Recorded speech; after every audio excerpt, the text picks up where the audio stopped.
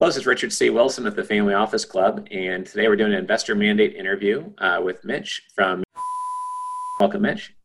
Hey, thanks for having me, Richard. Sure. And I understand your investment firm, which at least in part includes a SPAC, invests in the cannabis industry. Is that correct? That's correct. We are a cannabis private equity fund. Okay. And in terms of how you operate that's different than others, what's one or two things that kind of sets you apart? One thing is we are original operators in the space, having won one of the first medical limited licenses in the country in Connecticut, and then moving on to Minnesota. So we have a deep operational background that has flowed directly into an investment mandate. Okay. And then in terms of the types of deals you've gotten done to date, what's kind of the scope geographically? And I know some people don't like to touch the plant. Some are focused on cultivation. Some invest in the full spectrum. Where do you guys land?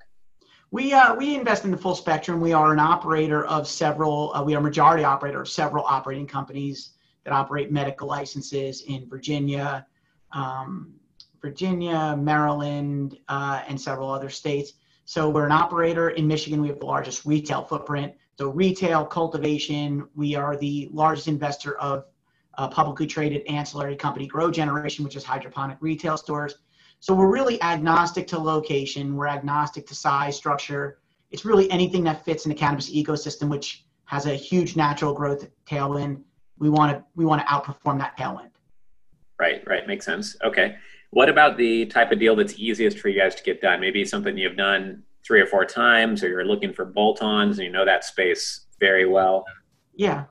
We've really started to turn towards the what we consider orphan public companies that are on the OTC, have been performing, but are just completely underappreciated.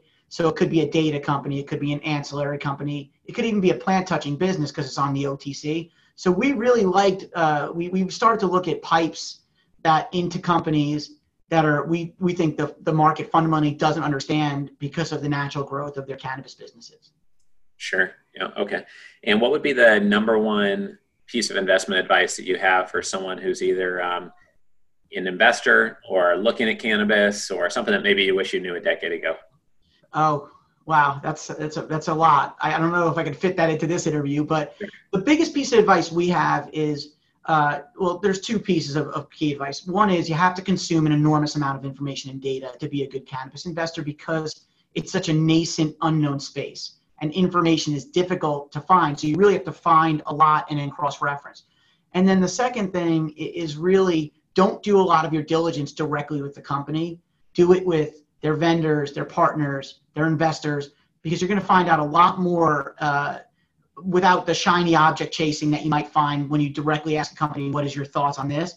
You're going to find out a lot more by going around the company and figuring out what people think about them, their perception, because cannabis has a huge reputational risk to it.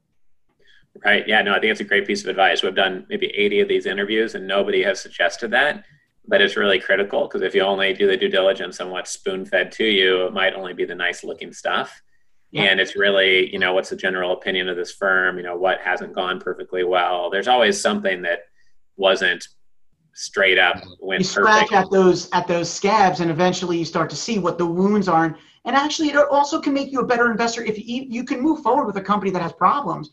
Right. But understanding those problems in cannabis is key, because you have the lack of banking and other things that we know are natural to banking. And also, I just wanted to bring up something with the SPAC.